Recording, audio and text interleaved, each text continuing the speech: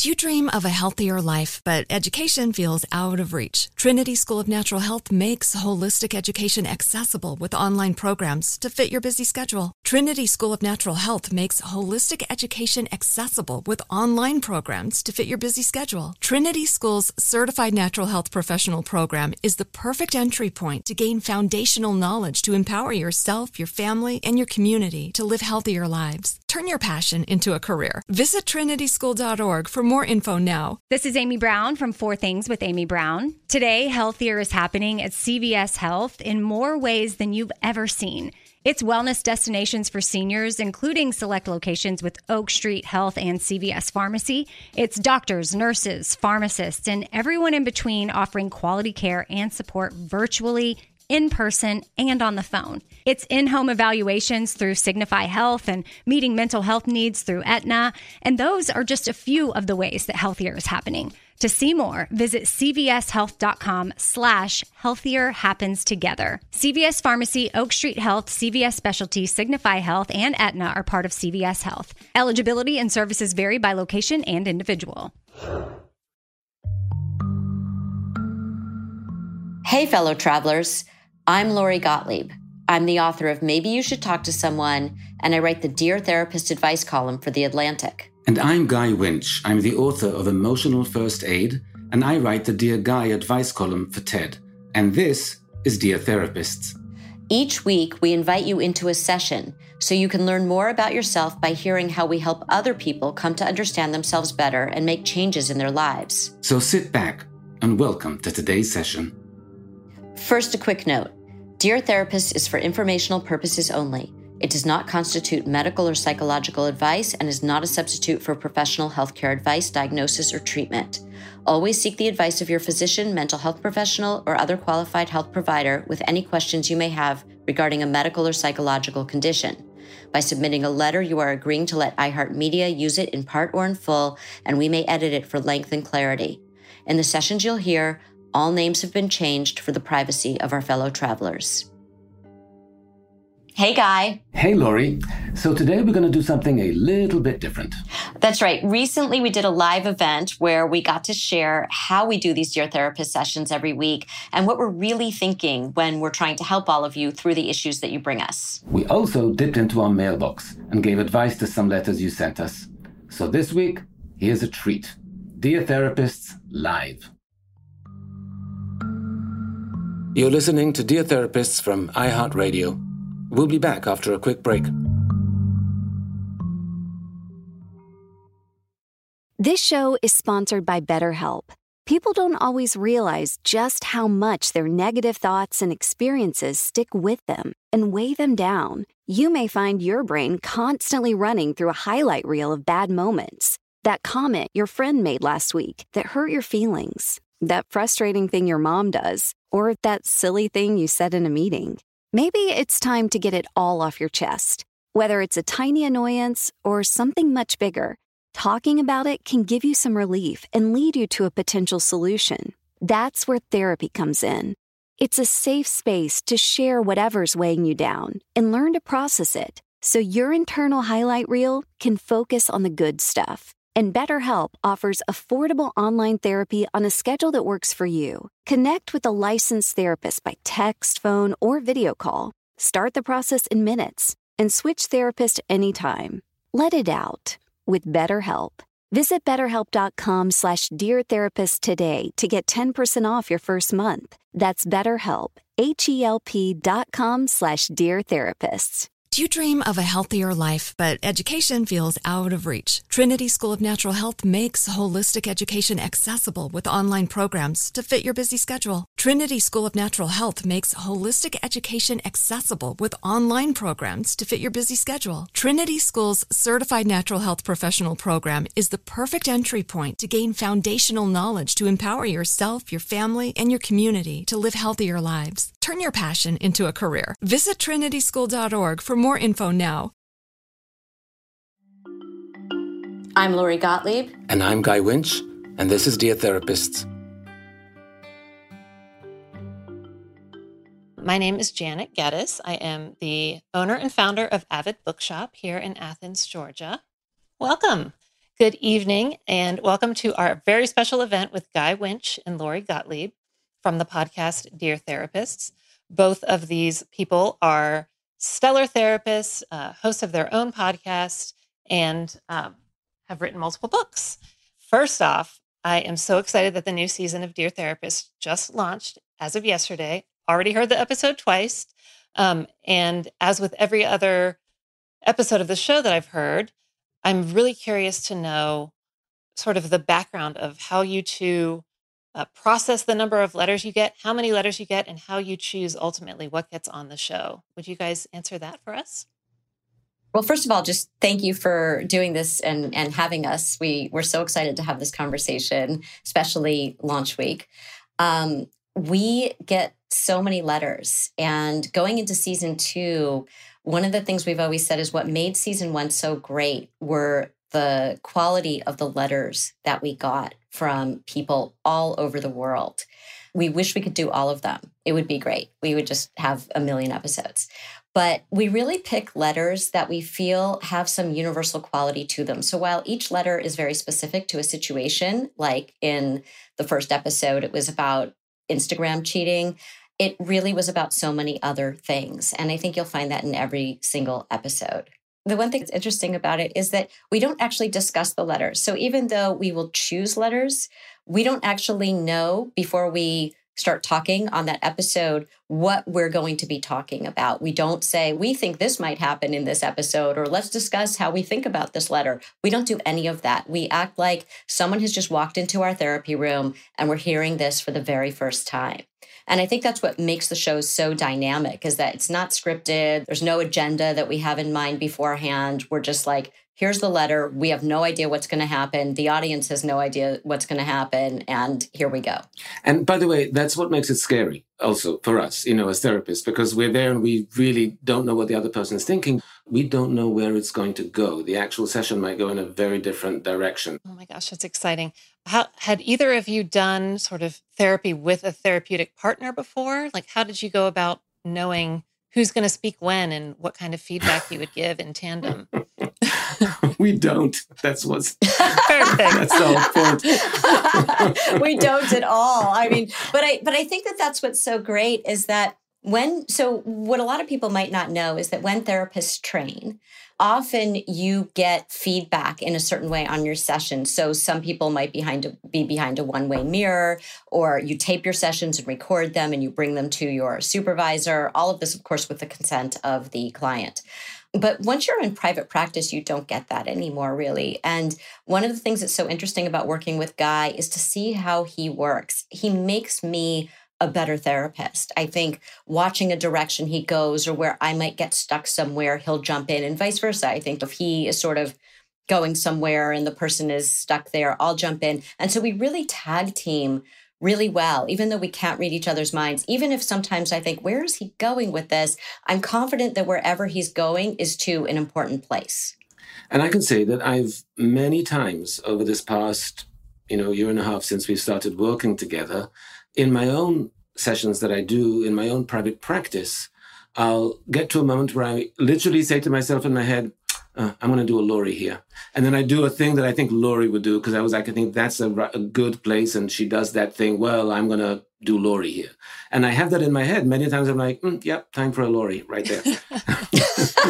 Oh, that's great. One thing that I find really outstanding about it is that I was just texting a friend about this last night, about recommending episodes of season 1 for her. And one of the things I pointed out was that even if the name of the episode and the description sound like this person, like, I don't have an estranged daughter, I don't have any kids at all, I'm not going to get a lot out of this episode. Every single episode, there are these gems and takeaways that are impacting me, a single 41-year-old woman who doesn't have any kids. So it's just really interesting to me how you can tell very much that you two are hyper-focused on the client in the virtual room, yet so many of the things that you share are really applicable to so many of us. And that brings me to a question about sort of how the pandemic has affected the sorts of therapy you do in Dear Therapists or in your private practices. I know that the show launched sort of as COVID was a thing in the world, but how have you noticed the nature of people's concerns or worries or letters shift over the last year or so? Well, I just want to say before we talk about COVID that what you were saying earlier about how applicable each episode is to everyone, because relationships are relationships in the world, whether it's relationship to self, relationship to friends, to family, to siblings, to romantic partners, to bosses, to coworkers. They're all relationships. And so I remember in season 1, early on, we had a couple on.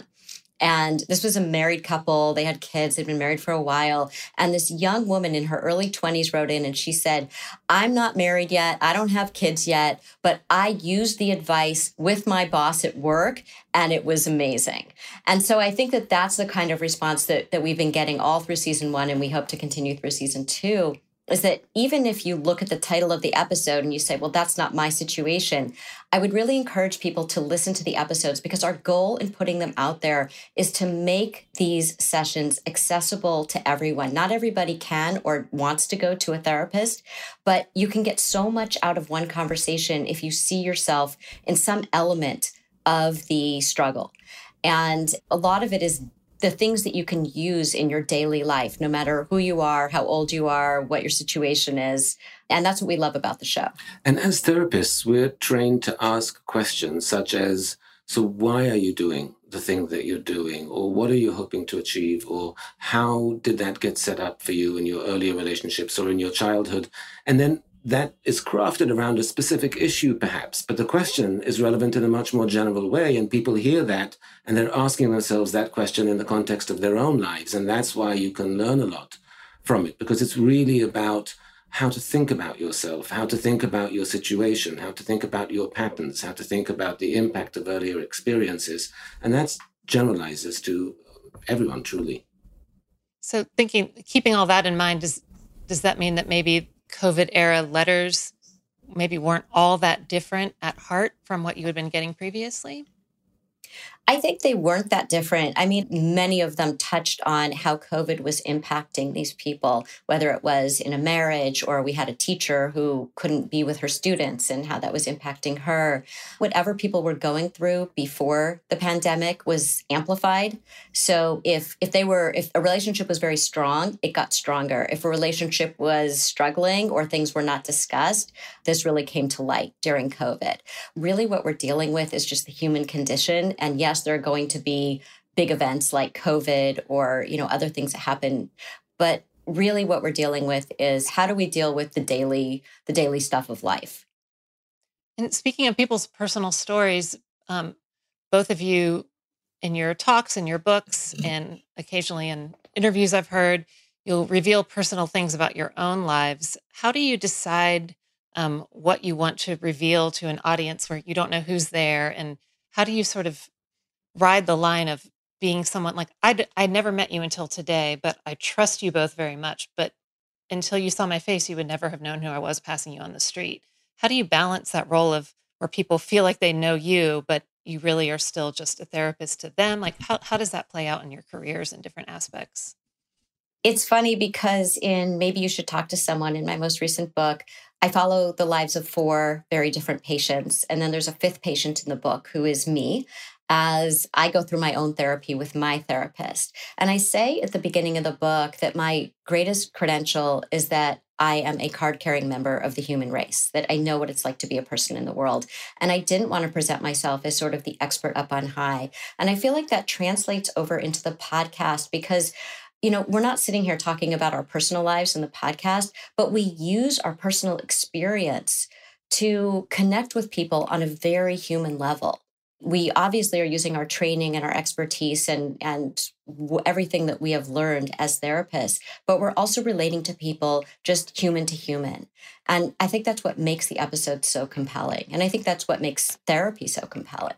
It's an interesting thing. People will come up to me sometimes, will recognize me from either TED Talks or the podcast or writing or different things, and they will come up to me as if, as you said, as if they know me when I don't know them. And in essence, they don't really know me, but there's something that so far in my experience, people have been very respectful. They feel a certain affinity, a certain fondness, because if they heard something, it might have touched them or it might have resonated with them.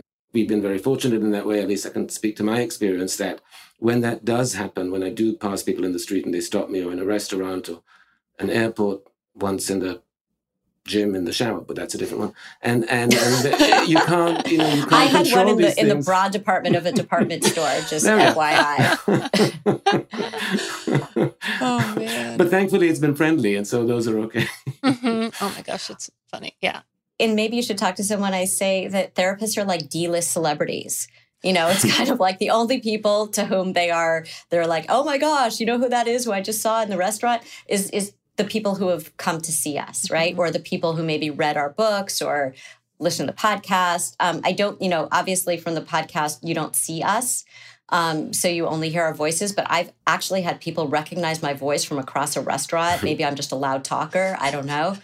But like Guy said, I think they feel a connection because they've been moved very personally in these very intimate conversations by something that we've put out there. And so that's, I think, incredibly meaningful to us. We appreciate the fact that we have touched somebody's life in that way. That's beautiful. And speaking of that, again, riding the line between really knowing someone versus only interacting with them on this one episode, I've been really curious about the letter writers who end up being featured on the show.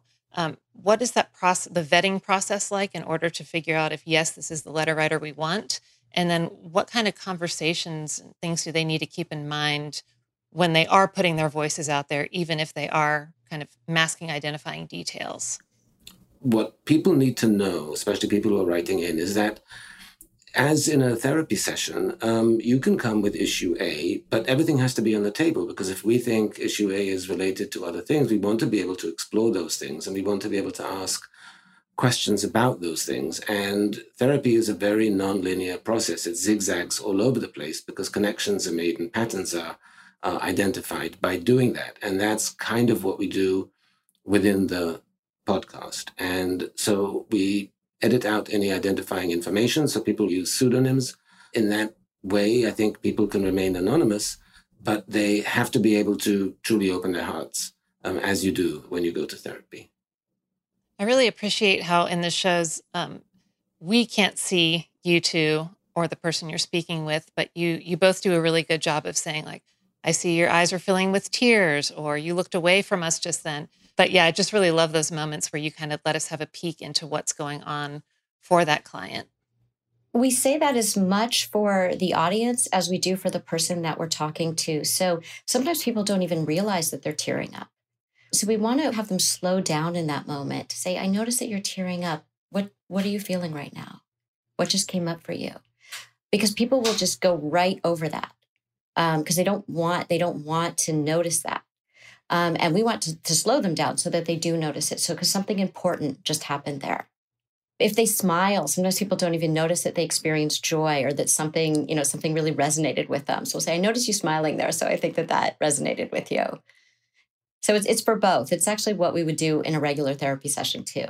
I like that a lot. I know I won't spoil it for anyone who's not already heard the first episode of season 2. There's a moment there where I was surprised by what you observed in the letter writer. And I hadn't expected you to say you saw on her face what you saw. And that was kind of a fascinating moment to hear her say, kind of reflect on what you were bringing up. I really appreciated that.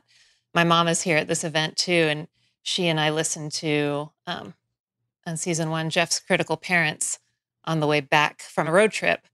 And I'm very thankful. I have great parents who are not critical of me and are positive, but it was fascinating to listen to that with her. And then afterward, I realized that storyline echoed in several loved ones in my life. So I was able to send that episode to them. But I think that one in particular, I remember hearing the moments where you're pointing out how he's reacting in the moment. I think you also do such a great job for the audience. I know it's for the client, but it helps us a lot when you kind of catch like the tone someone's using with himself or the way that he's speaking about a certain scenario and how the roles are changing. I just find it so fascinating. So all of us are made up of stories, and Guy and I were talking a little bit before we started recording about how he worked as a bookseller, I think as an adolescent. Lori has done a thing that we linked to on our Instagram a couple of weeks ago, written an article on bibliotherapy, which is the process of using books and the written word to help people get better in touch with themselves and their emotions.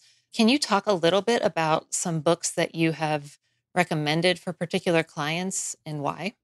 It's really wonderful when you have a book in mind that you think would be really useful for a specific person. It always feels like, oh, I have the perfect thing for you. One book that I recommend a lot to expecting parents who are expecting for the first time is a book called Welcome to the Club, 100 Parenting Milestones You Never Saw Coming.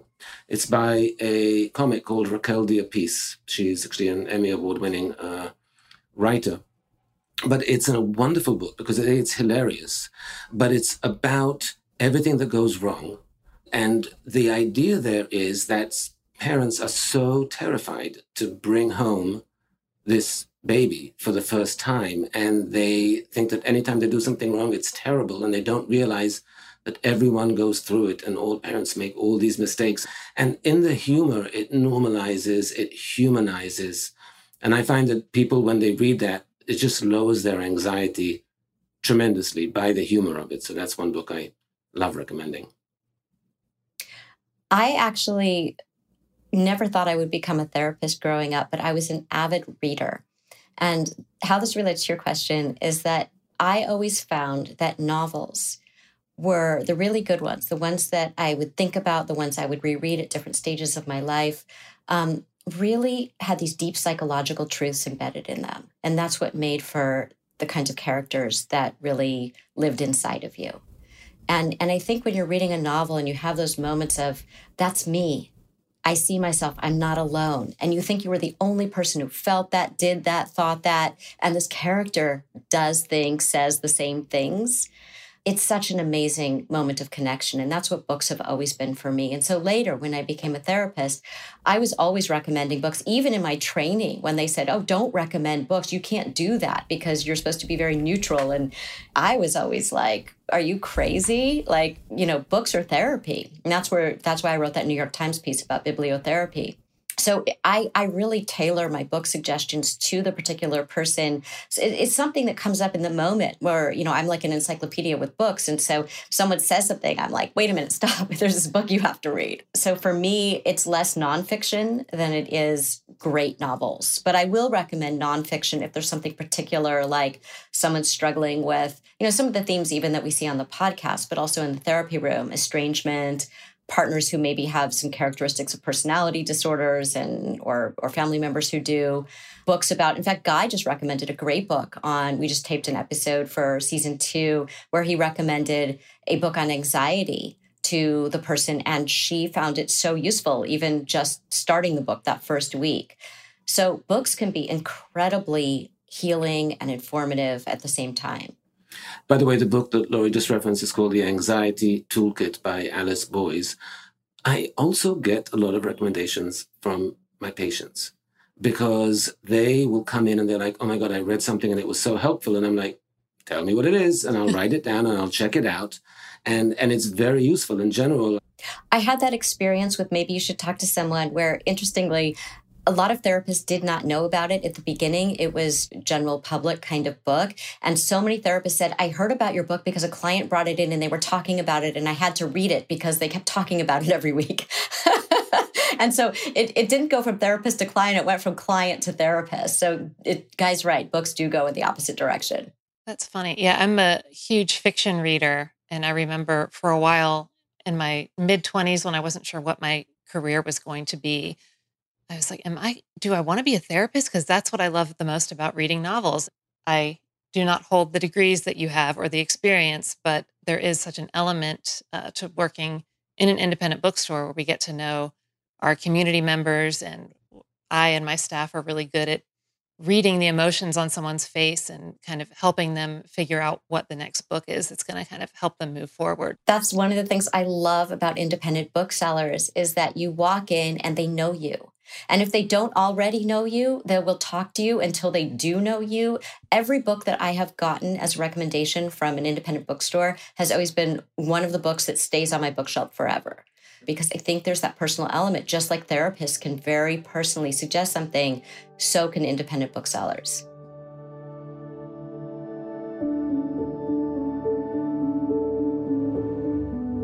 You're listening to Dear Therapists from iHeartRadio. We'll be back after a quick break. Do you dream of a healthier life, but education feels out of reach? Trinity School of Natural Health makes holistic education accessible with online programs to fit your busy schedule. Trinity School of Natural Health makes holistic education accessible with online programs to fit your busy schedule. Trinity School's Certified Natural Health Professional Program is the perfect entry point to gain foundational knowledge to empower yourself, your family, and your community to live healthier lives. Turn your passion into a career. Visit trinityschool.org for more info now. Are you tired of your scented cleaning products smelling and cleaning like meh?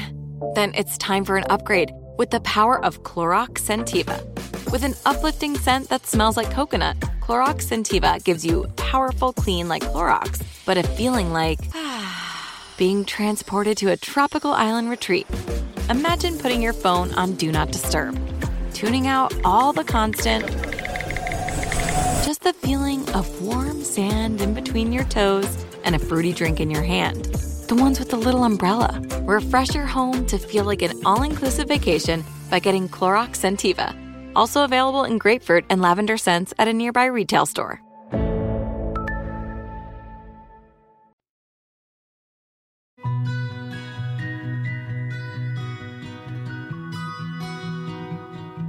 A lot of the time, I've heard you recommend to people that they write a letter or do some sort of introspective work that requires them to do a letter to themselves, a journal entry, rewriting their own biography.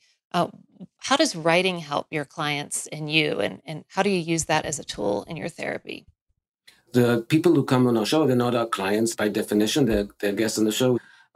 Writing is a very, very powerful tool because it uses all kinds of parts of the brain. It's not just the idea that you have, but that has to be translated then into very specific words that have to follow grammatical rules. You need the fine motor skills to type it or write it. And when you're trying to get someone to think differently about a task or to discover something about themselves, giving them a writing task affords them a certain level of emotional and psychological distance, because by the time it gets translated into the written word, they are experiencing what the thought might have been very emotional and difficult, but by the time they write it, they have a layer of distance from it, which gives them that little measure of objectivity, that little different kind of perspective that will allow them to potentially see this in a new way. So it's a tool that therapists use literally all the time. Then we use it in very different ways for different people in different situations. We use it in the show, of course, all the time,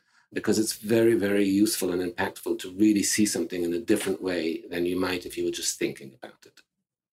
I think what happens is people come on the show and they'll often say, I've been dealing with this problem for years, and they're stuck and they don't know how to get unstuck. And you need to get them out of whatever they're doing, which hasn't been working. I think that most people truly know what they need to do. They just don't know what's getting in the way of doing the thing that they need to do. And what we do is we help them to do that through these various exercises. And just because it's a writing assignment doesn't mean it's the same. No two writing assignments are the same.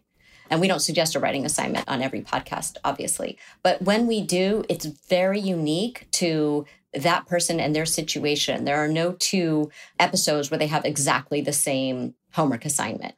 I was a competitive chess player growing up, and one of the things that was really important was, how do you get in there? If I make this move, they're going to make this move, and then, I better adjust my plan and make this move. Guy and I are constantly thinking, it's very strategic when we're doing this. How do we get this person to the place that they need to go in order to have things change for them? Because really the show is about change and growth and healing and transformation.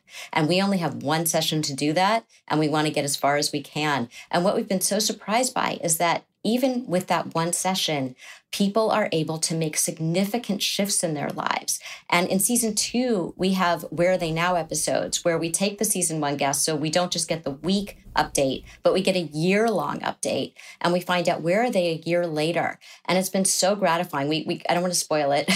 Guys looking at me, giving me the look like, don't say it, because we have heard them now. We know where everybody is, but we are just blown away by it. And we think people are going to be so moved when they hear, where people are a year later after having just one conversation, not because we're so great, but because we moved them to a new place and then they took it from there.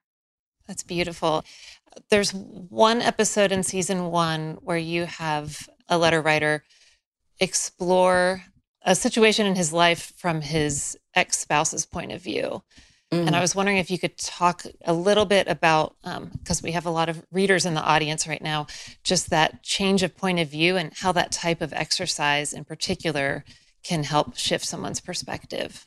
That was an exercise in perspective taking. That was a person who had cheated on his wife and then left her for that person, I think a month after the birth of their second child. And this person was actually a good person, but they really had trouble connecting to the ex-wife's perspective of how their actions must have felt to her. And when we asked about it, you could see that there was a wish to connect, but he couldn't articulate or see it from her perspective. And so we literally took him through an exercise that some of the feedback that we've gotten was, wow, that sounded so difficult. It was emotionally very challenging because he literally had to put himself in her shoes and look and see the impact of his actions on her and tell the story. The exercise was from her point of view, from the beginning of meeting him, through the marriage and through the cheating. So it was a very difficult exercise, but he was really game to do it and he was brave to do it. And it was painful for him, but he eventually got there and was able to connect with her perspective in a way he really hadn't been able to, despite thinking about this for a very, very long time.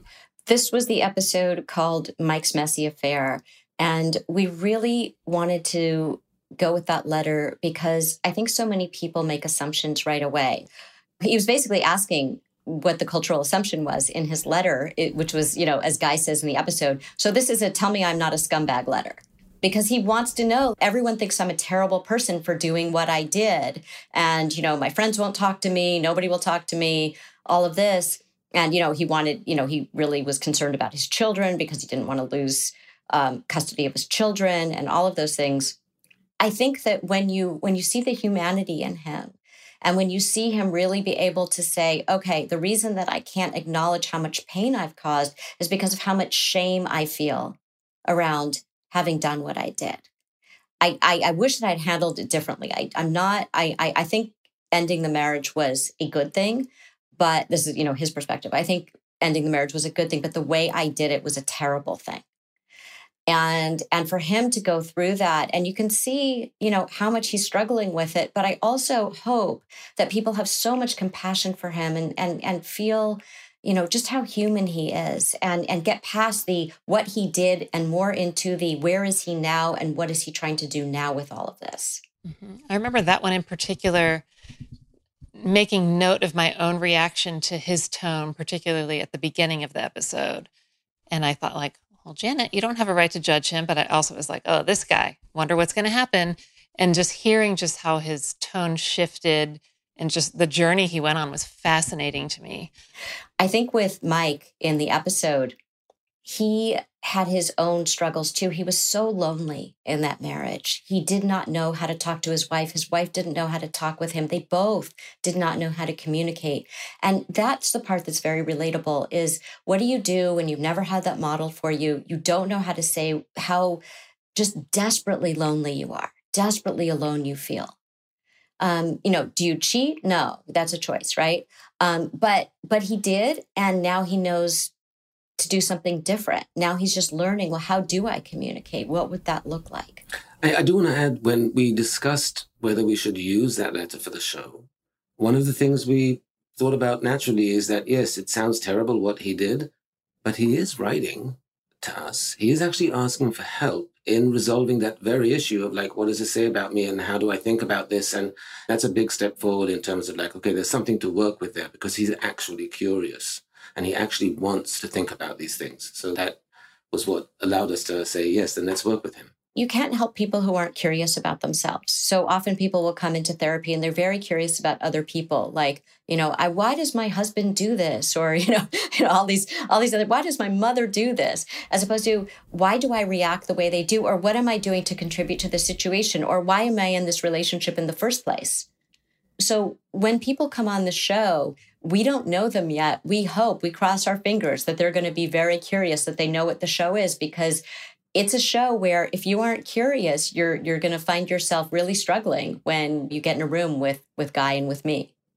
I'm now going to pivot to something you both offered to do, which is dive into your letter bag a little bit and tell us about a few writers who maybe weren't featured on the show, but you still want to address their letters in this format. So y'all can take it away. I will begin, and I'm going to, as we do on the show, I'll read this one to Lori. She will read the next one to me. But this is a question we get asked a lot, and I think it'd be good to just clarify it. Dear Lori and Guy, I love the podcast and the Atlantic column. What does fellow travelers refer to? People traveling through life? I feel like I missed the reference explanation somewhere, because we always welcome our listeners as fellow travelers and our guests as fellow travelers. So where is that from? So we introduced that in the trailer for season 1 when we started, and we were struggling with what do we call the people who come on the show, because they aren't our actual therapy clients, and they aren't really guests, because we feel like we get very deeply attached to these people in the course of our session with them. And I just spontaneously said to Guy, Irv Yalom, the eminent psychiatrist, who's really revolutionized the field of psychiatry and therapy by being so human and so real with people. He broke down that wall, and he would call people fellow travelers. He said, we're all fellow travelers on this journey. Therapist and patient together, we're fellow travelers trying to figure this out. And I just love that. And so we really thought that maybe was the best way to refer to the people who come on and share their lives with us. All right, let's go to another letter, Lori. This is a letter that came into our box. It goes like this. Dear therapists, I could really use some help navigating my new relationship with my soon-to-be stepdaughter's biomom. I've been a mom of my own 2 kids for 12 years and have learned a lot. I'm feeling very confident as a mom. My fiancé and his ex have been parents for 3 years. I am running into a situation where I feel like the biomom is overreaching. It's interesting, by the way, that she calls her the biomom as opposed to just their mom. She wants to know how our marriage house will be set up, what kind of bed their daughter will have, and things like whether we have deadbolts on the exterior doors. I feel a huge invasion by these requests. Interacting with Biomom has felt like I'm being interviewed to be a babysitter and getting inspected for my safety protocols. I've tried to assuage her fears while also establishing some healthy boundaries of my house, my rules. But I'm wondering if you have any advice for how to navigate conversations with Biomom that help her unclench her fists of control. Do we try to be more open right now to establish trust? Or, like my instinct suggests, would that just be a precedent of Biomom having a level of control over our space?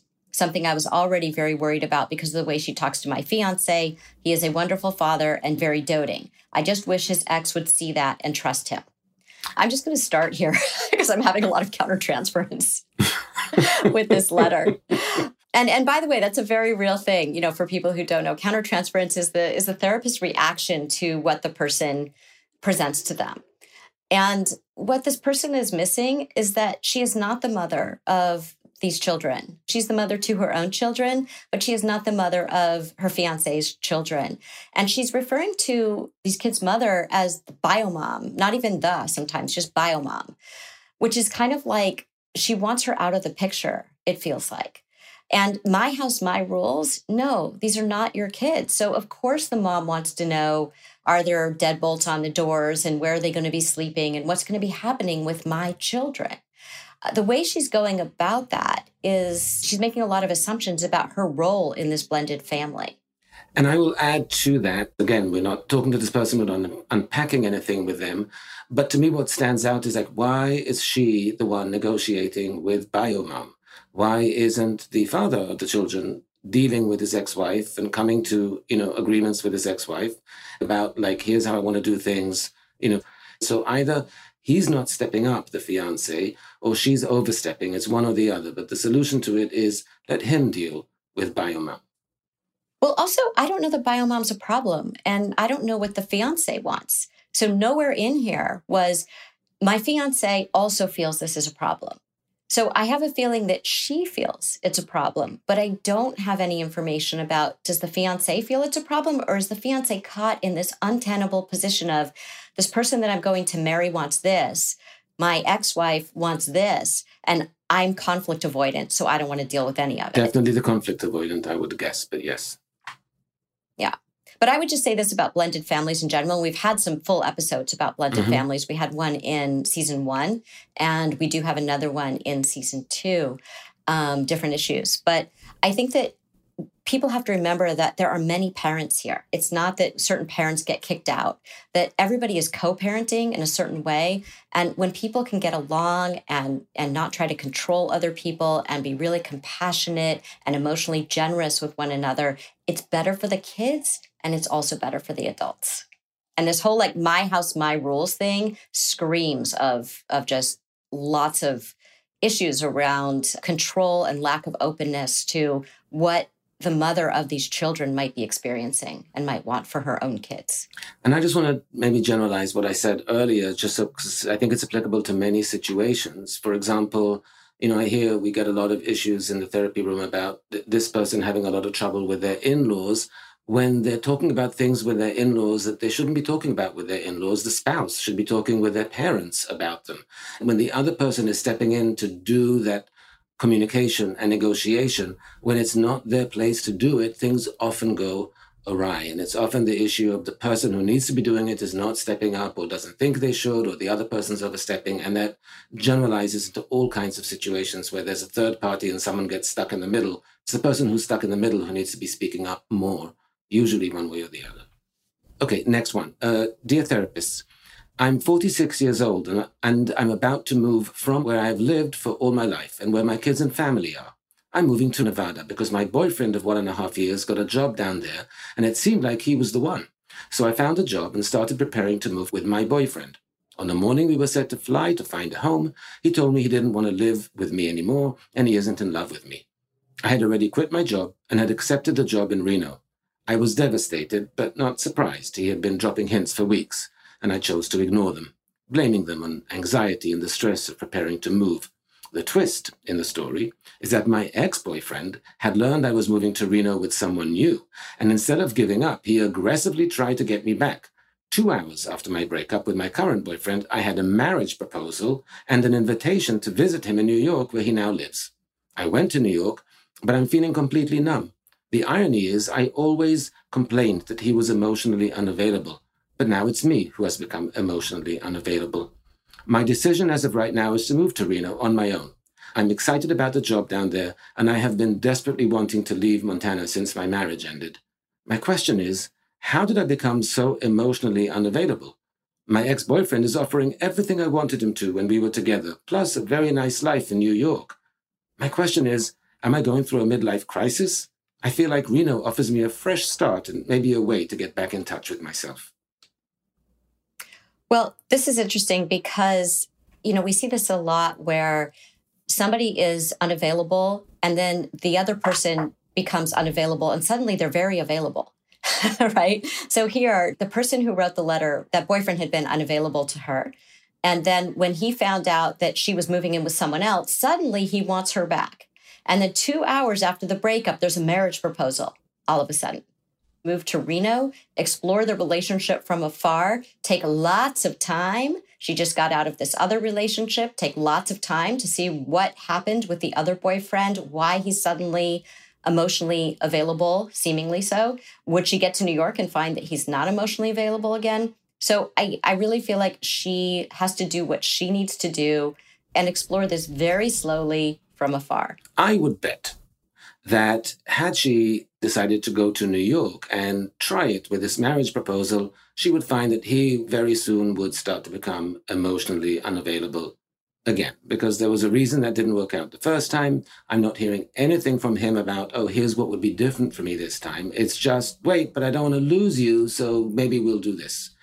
And I agree, the advice should be, go to Reno as you're planning to do. If he's that intent, if he's that serious, if he's that emotionally available right now, he will tolerate the distance and work on the relationship with enough time to give you a sense that actually it's solid and he means it. But in my experience, in my practice, when I hear these stories all the time, it often, not always, often swings right back the minute the person says, okay, so now I'm here. And then the person goes like, oh, wait, commitment issues again. And then it kind of goes down. That's right. We have an episode in season 2. Somebody's asking if he should get back with his ex-partner. One of the things that's really important that we ask people to do is to say, have they articulated what would be different this time? Have they articulated what didn't work, what they've learned about themselves, why they behaved the way they behaved, whether it was being emotionally distant, being emotionally clingy, being emotionally abusive, not having boundaries, whatever the issues were, what is going to be different this time? And if nobody can articulate that on both sides, what would be different? What have you each learned about yourselves? And what is the goal of getting back together? Not just, I miss you. I think that that's really important. And here we have, again, we don't know any other information than what's in this letter. So on the podcast, we would really dig into this. But the marriage proposal 2 hours after she had broken up with the other guy is, in my mind, something to be wary of. Thanks. That was so much fun to get a glimpse into some of those letters. Thank you for sharing. I really am so thankful that you two joined us and supported Avid Bookshop, and all of us who are here. This has been a great honor for me and for the attendees, and I know for the people who will listen to this podcast. So thank you so much. So thank you, Guy. Thank you, Lori. Thank you for having us. Well, thank you so, so much for having us. Next week, a woman's resentment of her financially successful brother threatens to tear apart their relationship. They have a lot of freedom. They have a lot of time to spend. They have a lot of money. They have all these things, and we don't have those things. Yeah, I wish I had those things too. I don't necessarily begrudge these people for having the things. What I don't like is the way that they're treating me. Hey, fellow travelers. If you're enjoying our podcast each week, don't forget to subscribe for free so that you don't miss any episodes.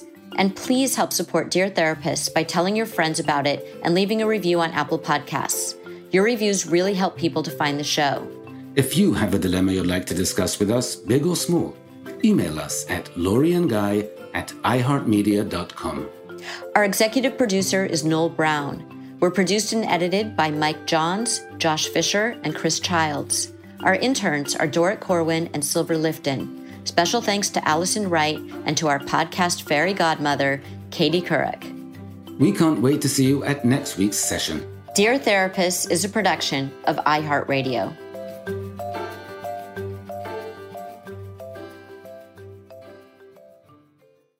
This show is sponsored by BetterHelp. It's a simple truth. No matter who you are, mental health challenges can affect you, and how you manage them can make all the difference. That's why everyone should have access to mental health support that meets them where they are and helps them get through. BetterHelp provides online therapy on your schedule. It's flexible, simple to use, and more affordable than in-person therapy. Connect with a licensed therapist selected just for you. Learn more at BetterHelp.com. That's better, HELP.com.